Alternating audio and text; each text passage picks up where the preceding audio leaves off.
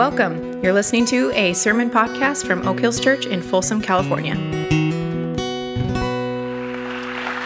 Well, if you would stand for our scripture reading today, Manuel mentioned earlier that we're in the last week of this series called Tell the Story, and today we're focusing on this communal practice of remembering, the importance of looking back, remembering what God has done, remembering who He is, remembering what He's done, so that we can turn and go forward with confidence in Him. Today's scripture, just a couple verses from Deuteronomy 8. I'm going to read verses 2 through 4. It's on page 184. Remember how the Lord your God led you all the way in the wilderness these 40 years, to humble and test you in order to know what was in your heart, whether or not you would keep His commands. He humbled you, causing you to hunger and then feeding you with manna, which neither you nor your ancestors had known, to teach you that man does not live on bread alone, but on every word that comes from the mouth of the Lord. This is the word of the Lord. You may be seated. You may be wondering, why is he wearing shorts? That'll get clear soon enough. It's all part of the little adventure we're on together here today. But in the book of Deuteronomy, one of the themes that comes up over and over and over again is this simple idea of remember.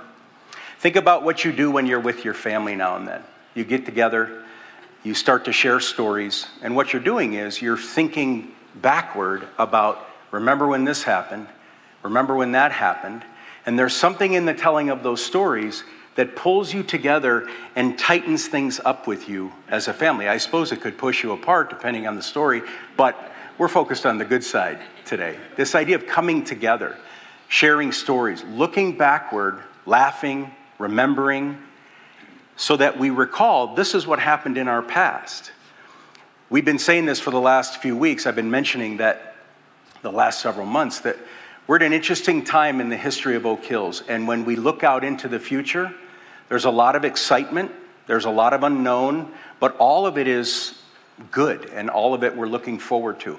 And we're in a bit of a stretch here where today and some other times that we'll tell you about, we're going to look back for the purpose of remembering who we have been, remembering how we got here. And especially, and most of all, and above all, by looking backward, remembering God has been good to us over the years of our church. He's been faithful to us, and we're going to remember that and then take the confidence that gives us to walk into this fun and uncertain future. So we're going to do that today, and to get us going, I'd like to invite up the founder of Oak Hills Church, Pastor.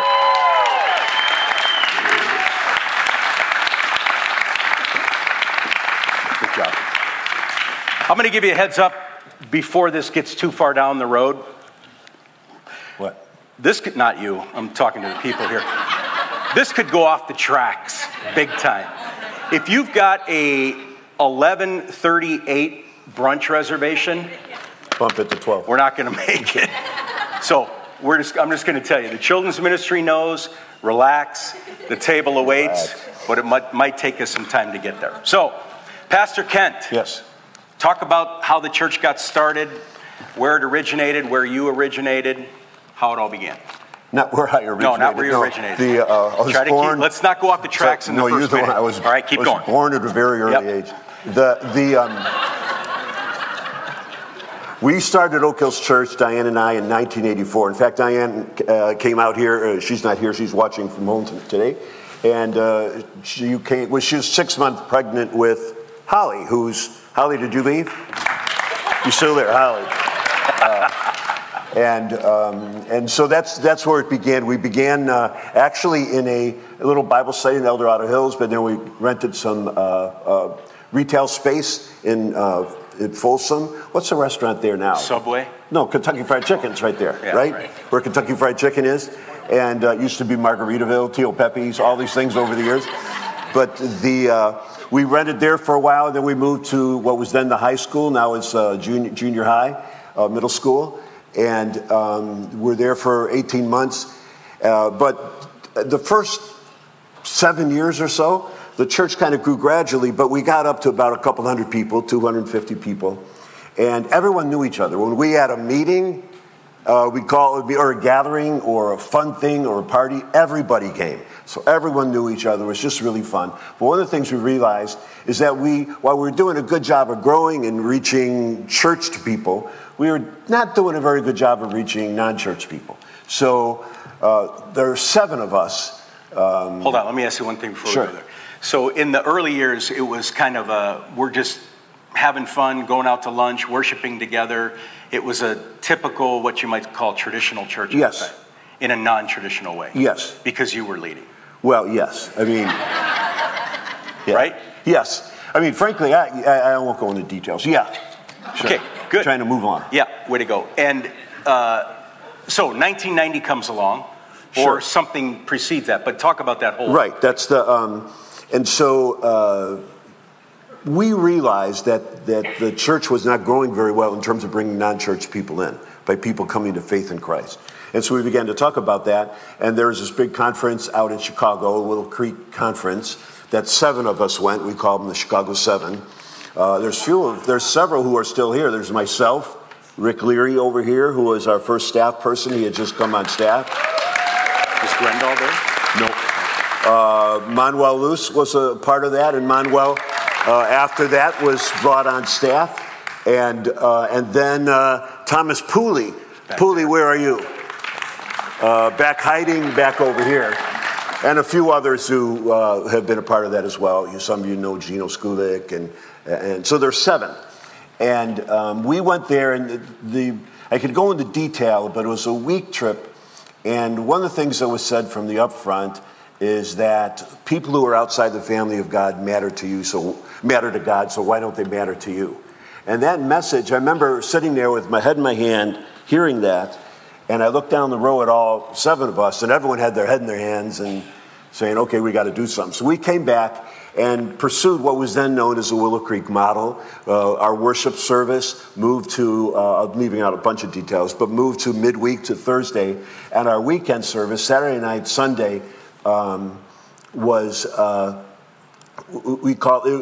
the Seeker Service, where there was always drama, sometimes dance, kind of hip music. We had great musicians. It was like putting a theatrical production together every week. The idea is that people could come, and they didn't have to say anything, sign anything, give anything. They can come and watch. And in the process, we would present an invitation to be followers of Jesus, and many people did. And during that time, we were one of the fastest, if not the fastest growing church in the Sacramento area.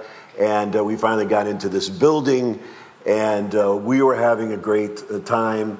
And I think Colleen will get into some of the details, but there was something in us during this time around the year 2000 where we began to realize that our way of doing church was shaping people. We shaped people, in a sense, into consumers, into spectators. And that discipleship was only assimilation into the life of the church. Everything was oriented to coming into the life of the church as opposed to out there and our own growth internally. So you could, for example, come to be a very active part of Oak Hills, but perhaps you're the same jerk you were when you first came because of not having. There are other words I could have used, but thank you for not. Sure. But we realized that laborious and very intentional process of deep spiritual growth was going to take some other work, and we would have to, in some ways, begin to unteach people the very things we use to bring them to us in the first place. That's not to say, though, and I want to say this really clearly, what happened during the 90s, and many, many people came to faith in Christ and reoriented their lives around the teachings of Jesus. And it was a really extraordinarily good time and a season where God blessed us, but it was a season that we had to begin to move from. Okay, so go back to when it started and into the 90s. The whole thing, both starting it and then once the shift happened in the 90s, it sounds like there was just, the church was growing, or when you were first here, when you and Diane were first here, that there was just tons to do. There was, probably you and Diane, when you first got here, to make something like that go, to get it started, the amount of things you were involved in or she was involved in, all of the, what was that like? Just all the... Well, again, I'm young at that point. I'm 30 years old. And I had rather a lot of energy and probably worked too many hours. Hold on. I would agree with you. And you know what? I feel a song coming on. What's that? I was talking to a visitor after church one Sunday morning. He said, "What a place you got here, but the flower bed's full of weeds and thorns. Wow. You ought to hire a gardener." I said, "Man, that cost a bunch of dough." So I handed him a shovel, and I reached to grab my rake and hoe. You mean you don't just preach on Sundays? You do other stuff around here too? I said, "Listen, to the jobs that me and all the folks around here do. I've served everywhere, man. I've served everywhere, man.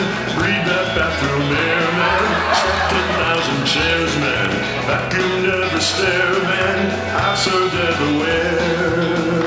I've done some evergreen bush clipping, little kitty coat zipping, barbecued burger flipping, American River believer dipping, mailroom packing, shipping, stage scrap, ripping, prayer circle, hand gripping, falling off the stage stripping, dedicated window wiper, console in the chronic riper, multimedia screen typer, hold my nose, dirty diaper. I've served everywhere, man. I've served everywhere, man.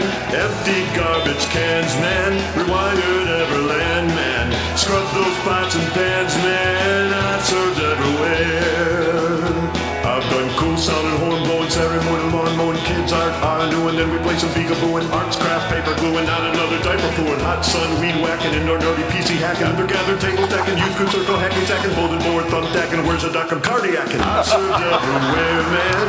I've served everywhere, man. Held babes in rocking chairs, man. Polished silverware, man. Traveled to Zaire, man. I've served everywhere.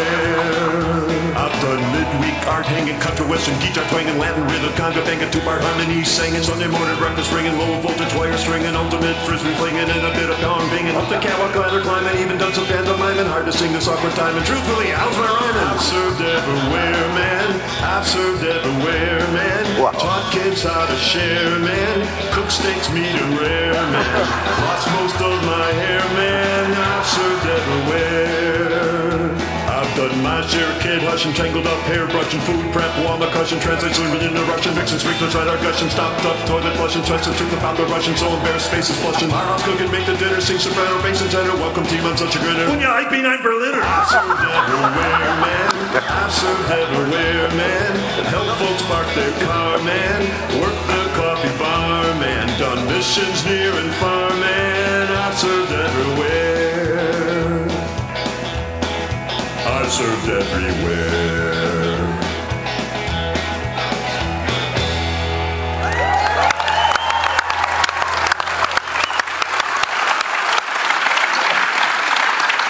I thought that was just a really dumb question. Yeah, I know you did. He didn't know that was coming, so I just had to get him there, so that was funny. So you see Brian and Dave have joined us. The reason that the three of us are wearing shorts is somewhere around the year it would have been 1999. Thanks, Colleen. Dave and Brian and I, at my leadership, we set up a contest where we wore shorts for a year. We had a contract, we had an appeals committee, and so I told these guys to wear shorts. Here's why. I want you to hold them accountable. I won, and they never paid me. That's not true. You're horrible at telling this story. No, I'm not. It's spot on. The facts are so skewed. Did he preach in shorts? Did we do a shorts contest? It was, okay. We're off the tracks now, people, just FYI. I was the only one who did this whole thing. I was the one who taped it. You wore pants every other week. Seriously. See, I wasn't aware it was a contest. I thought it was like a communal No, it wasn't experience. a communal. Yeah, but contest and competition breed community. Yes. Well, sure. We all did it. I didn't fail. Okay, great. Let's move on, fellas. So, in the scheme of things, right, we're into, I don't know what the year was. You always have to win, Luke. Yeah, that's right. Not always, just over 500. I want to be over 500 all the time. But when did you come, Dave? Okay, so in the early days when Kent was doing everything, my wife had started attending the church here when she was in college, and she actually was babysitting Holly. Oh, Holly left. Wow. Boom. Wow. But so my wife girlfriend had gotten to know Kent, and so when I met her and we decided to get married, Kent had done our premarital counseling and actually did our ceremony. And Holly and Heidi were their flower girls. Yeah. It's very cool. And so I'd gotten to know Kent and Oak Hills a little bit over the course of that process. We came and visited, and I had sniffed the air around here, and I was kind of excited about what year was this? This was in 93, 94. Okay. In 95, I ended my failed career as an engineer, and I was looking for a place to get into ministry. So we were up visiting, and I called Kent and asked him for coffee. And I essentially said, well, I want to work for you someday, and I see you don't have a youth pastor, so... So that's what you came on originally as the youth pastor? Yes, I was, the student. So 94? I started June 1st of 95. Okay. So I didn't recruit you. You came begging for a job. Basically, yes. Yes. Okay, so talk about the connection with Brian when you came on. So I came on, and Oak Hills was, it was a younger church, but it was still, still older, and there was, Carol and I were I guess Carol and I, the Padronis we later found, were like the two couples in the church in our 20s at the time, except for there was this other couple in there that was Brian and his girlfriend Gina that had just started coming, and I was recruiting, building the team for youth ministry, and I walked in the church one day and on a Thursday for our new community, and before the service, I was real nervous because we were going to ask him to serve, and that's a hard conversation to have. So I was walking in and I yelled across hey, Brian, don't leave after the service because I want to sell you something. That was my opening line, and it worked. It worked. Yeah. And this is what, 90? It would have been somewhere in 95. Okay, so Brian, tell your story a bit. Yeah, so Gina and I were started dating in 93, and we started looking for a church together, and we had gotten, her family moved to Folsom, and she got a postcard from Oak Hills. It was a marriage, like a punching bag thing. Postcard, remember those? And we were looking for a church to go to, and her mom said, hey, why don't you go to this church? We saw this little postcard thing, so we looked. This building was not here, so what's now known as the Family Auditorium was the church. That was it, right? And so we drove right past it and didn't even think of it, and we didn't go to church that Sunday because we didn't see it. And so we just true. So then we looked around, drove around that week. We found where it was. So that next Sunday we came, and for a whole host of reasons that was unnecessary to get into, it just felt right. The teaching was good. The music was energetic and life-giving, and so we felt like this was a good home. So that was 93, early 94-ish that we started kind of somewhat attending. Then we started attending the new community, the midweek services you've been hearing about. Holcomb and I had kind of crossed paths, not very well, but crossed paths a little bit. And then he had this selling kind of moment, and it was specifically, to back that story up on my end, the summer of 94, I had worked as a camp counselor, and God had really kind of stirred in my heart to do something with young people, with young people in general, and I didn't know what that meant. Fast forward that back now, this is summer of 94, fast forward that to now summer of 95, Holcomb comes over and says, we go to lunch, and says, I think we are looking for a junior high boy small group leader. Would you want to ever possibly do anything with junior high boys small group stuff? Which, if you know anything about junior high boys, they talk about farting and pooping about 98% of it, right? And so naturally I was like, that sounds great. Sounds great. So I said, yeah, let's do it. And so that was nice. Sometime summer or fall of 94, 95, we started doing ministry together, volunteering as a junior high boys small group leader, and then eventually interned for a summer, part-time for a while, and then I think in 99, I was asked to be full-time staff junior high pastor in 1999, somewhere around there, 99, 2000, somewhere. Okay, so we'll get to where that all goes for that. So Kent's here, 84 to 90. 90, it's just kind of a traditional thing. 90, they go off to Chicago, come back. The whole church goes through a change from 90 to 2000. These two guys come 93, 4, 5-ish. Julie and I arrive in October of 95. And then we get up to 1999. Give Miss Colleen Gray a welcome.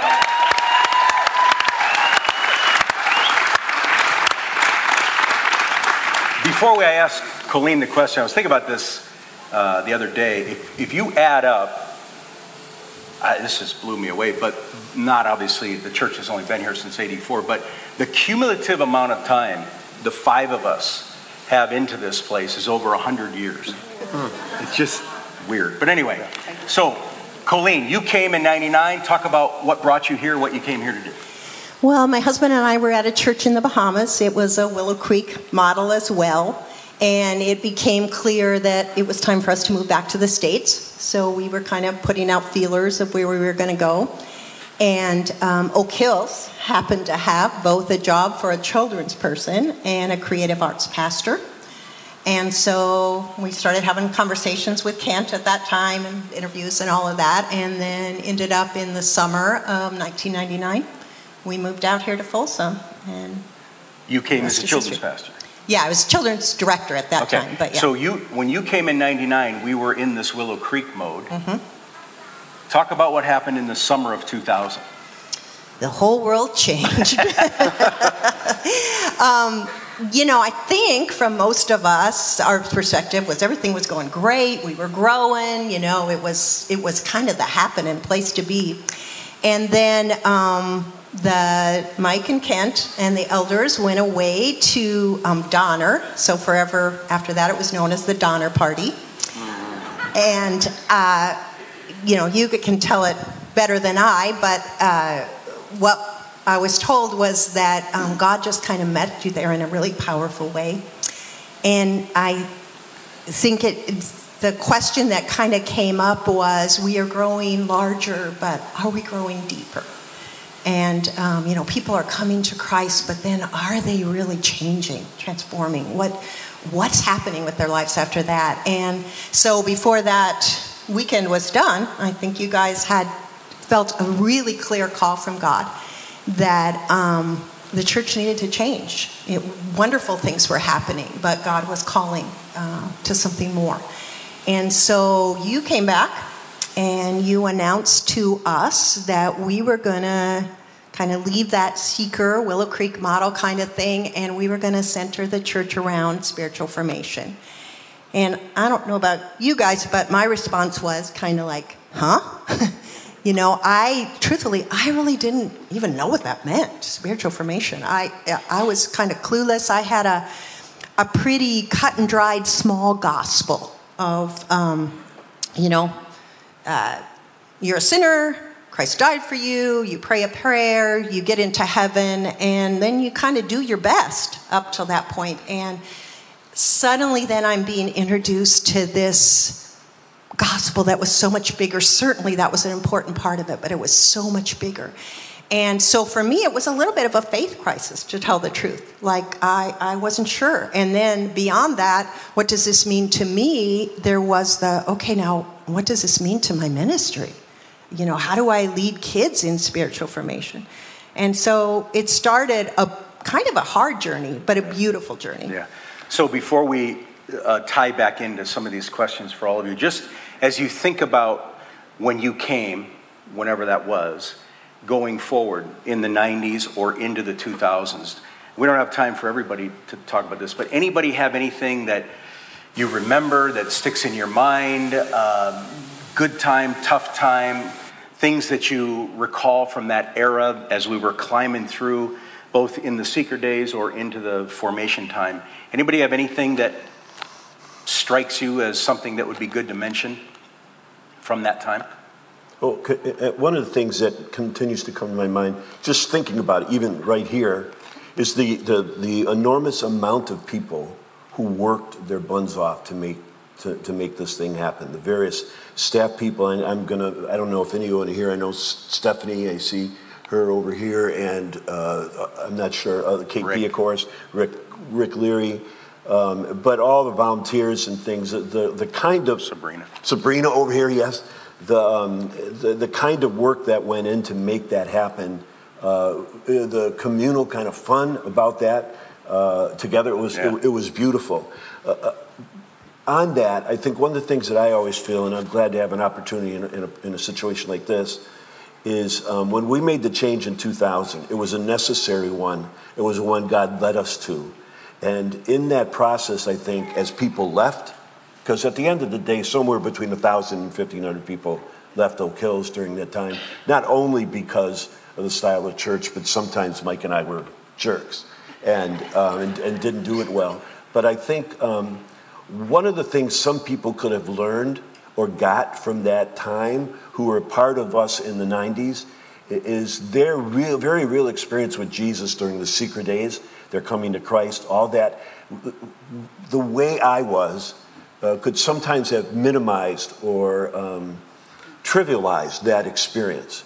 And God was actively involved in that time. It was a beautiful time. And I feel sometimes a sense of repentance over my own disillusionment that I had sometimes. And that came out perhaps in a way of diminishing the beauty of what happened during those years. Good.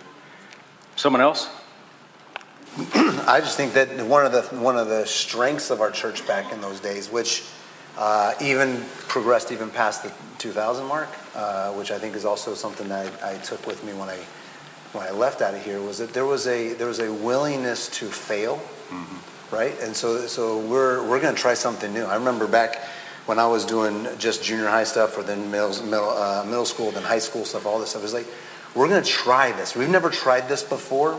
We get a kind of feeling like we should do something different, or we should try this kind of thing, and it flops. I remember we did, Stephanie is here? Yep. Stephanie's here? Over here. Where's Stephanie?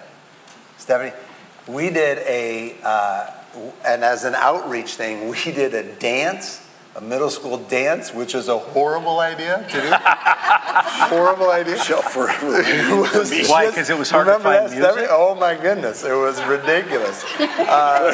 Just imagine all your worst nightmares of middle school dance. Just picture a 12-year-old in handcuffs, and we'll leave it there. Yeah, it was fun. Believe me, they're all picturing it. Yeah, I know. But there was this culture that said, try it. Yeah. Let's try this. Let's not be the ones that say we can't do that because we've either never done it before or we've always done it this way before. Let's try that. And we failed a lot. And we did things that I would never do again. But there was just a culture and an acceptance of, and almost like an expectation as a staff member that we're going to do something different here. Yeah. And we're going to fail, and that's okay. Yeah. That's okay. So talk for a minute about you when you left and where you went. And maybe you're in Ohio now, Lima.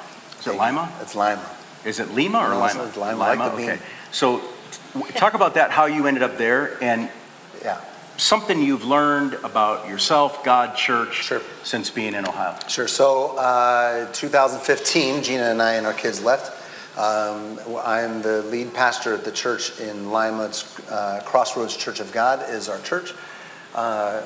There's a whole thing there's unnecessary to get into, but in that 2012 13 realm, I began to kind of feel stirring from this young people stuff to find a place where we can help orient and help a whole church orient around not only spiritual formation, but intergenerational and caring for the next generations along the way in a real helpful way, redemptive way, and felt like there were some leadership things that I wanted to try and to get at. And so we left and we went there.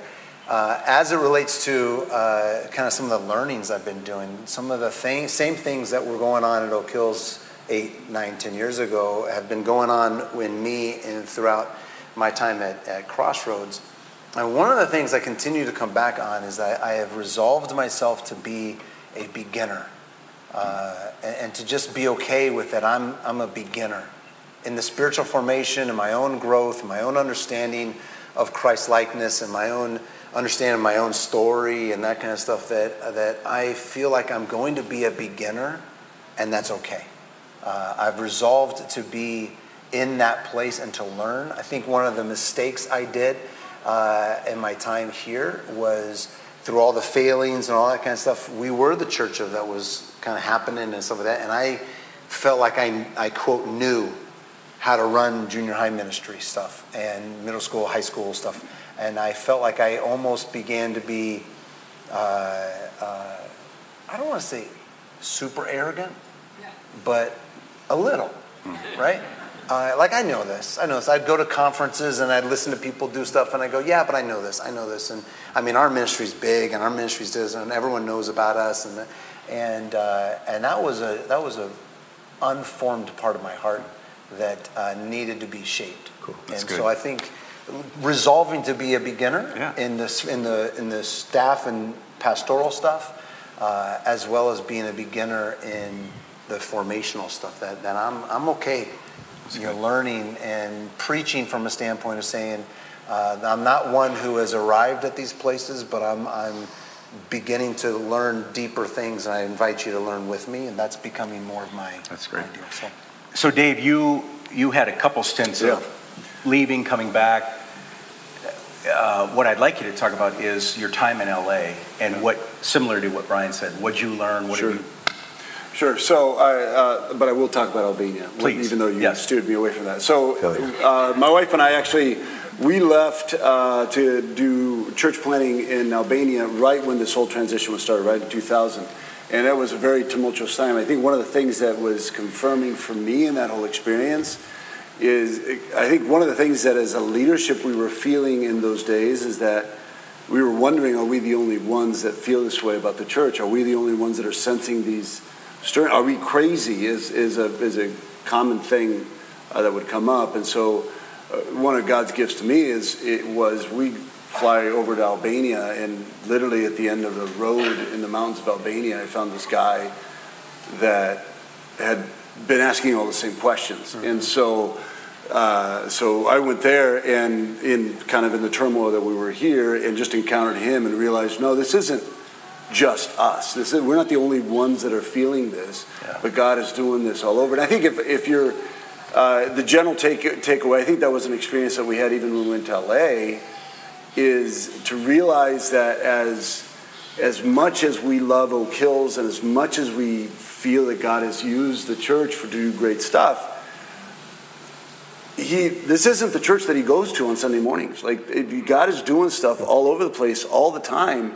And it's unique stuff, but similar. So we found that experience in Albania, go to LA in 2011, and in a lot of same ways find kindred spirits and people that are on the same journey, and and experience God in new ways. I think the main thing that I would take away from our time in LA, or the church that we encountered, was a church that was better at a few things than we were. I mean, we went to a church in LA that, here we've always aspired to be an intercultural expression and figure out how to do, unified diversity well. We went to a church that they did it well, and they were that, and so we was able to learn a lot from them. We also talk about being a place of hospitality. The church we went to LA, it was inherent in their culture of who they were, and it wasn't something that they tried. Like, the congregation, the community had been formed into this value. So that were a couple things that I experienced, but this idea that as much as I love Oak Hills, God's working all over the place all the time. It's a good word. So last question, and I'd love for all of you to weigh in on this in whatever order you want, but all four of you, Colleen's been here since 99, I've been here since 95.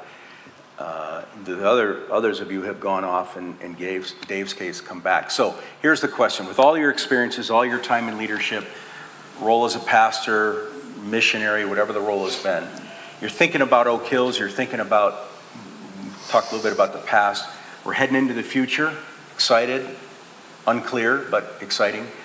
I'd like each of you to give a hopeful challenge to us as we embark on this next season. But he's looking at me. I guess it's me.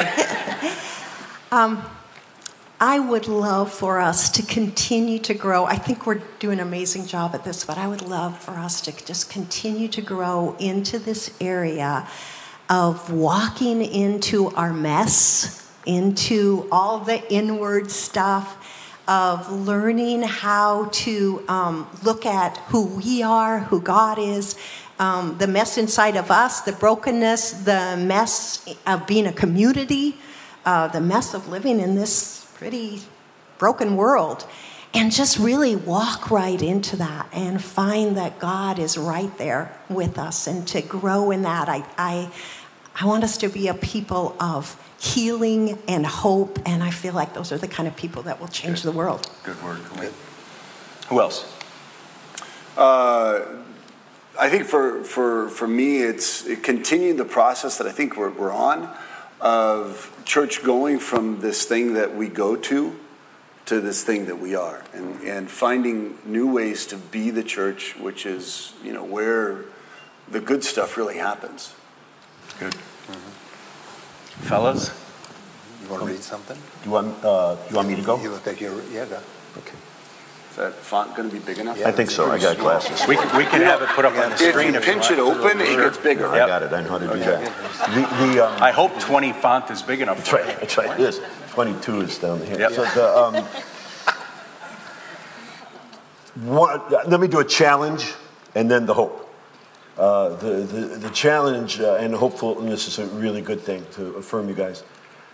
The challenge is the church is in a time of real transition right now. The capital C church, it's in trouble actually in many ways. Church would do fine because Jesus is in charge, but things are changing and people are asking questions, and this next generation will have to figure that out. One of the things we do know is that young people are leaving the church in droves.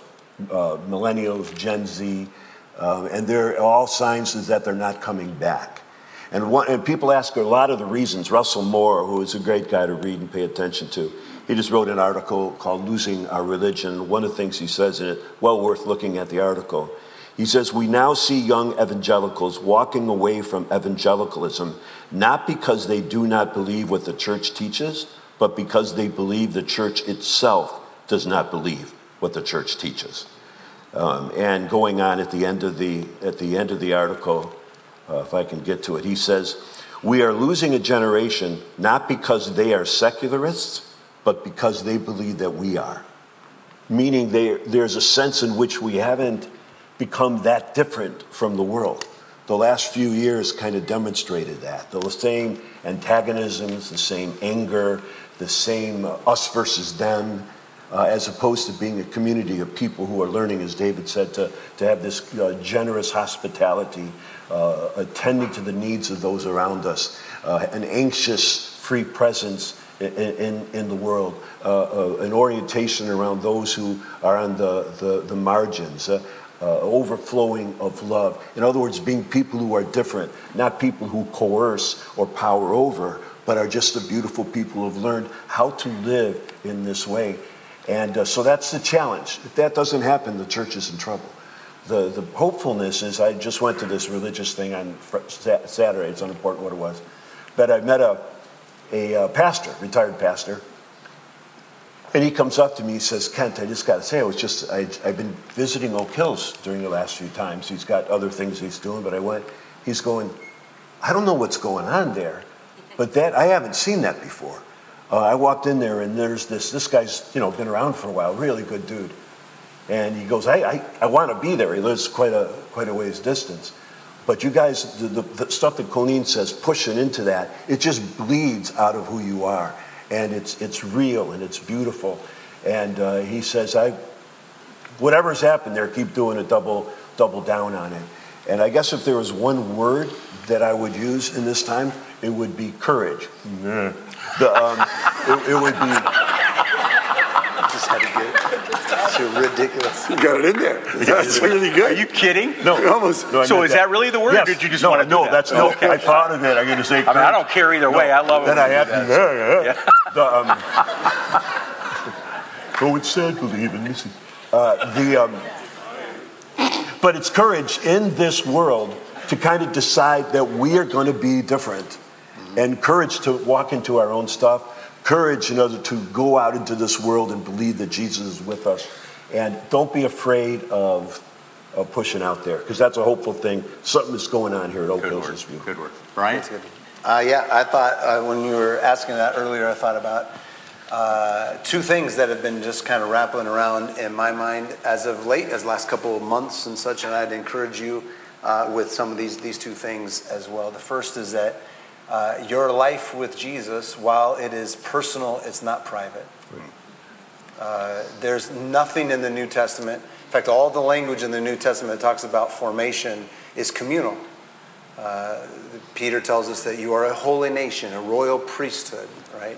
Paul tells us that we're built up into a body of Christ. That there's this connectedness. So while your life with Jesus is deeply personal, it's not private, and it was never intended to be private.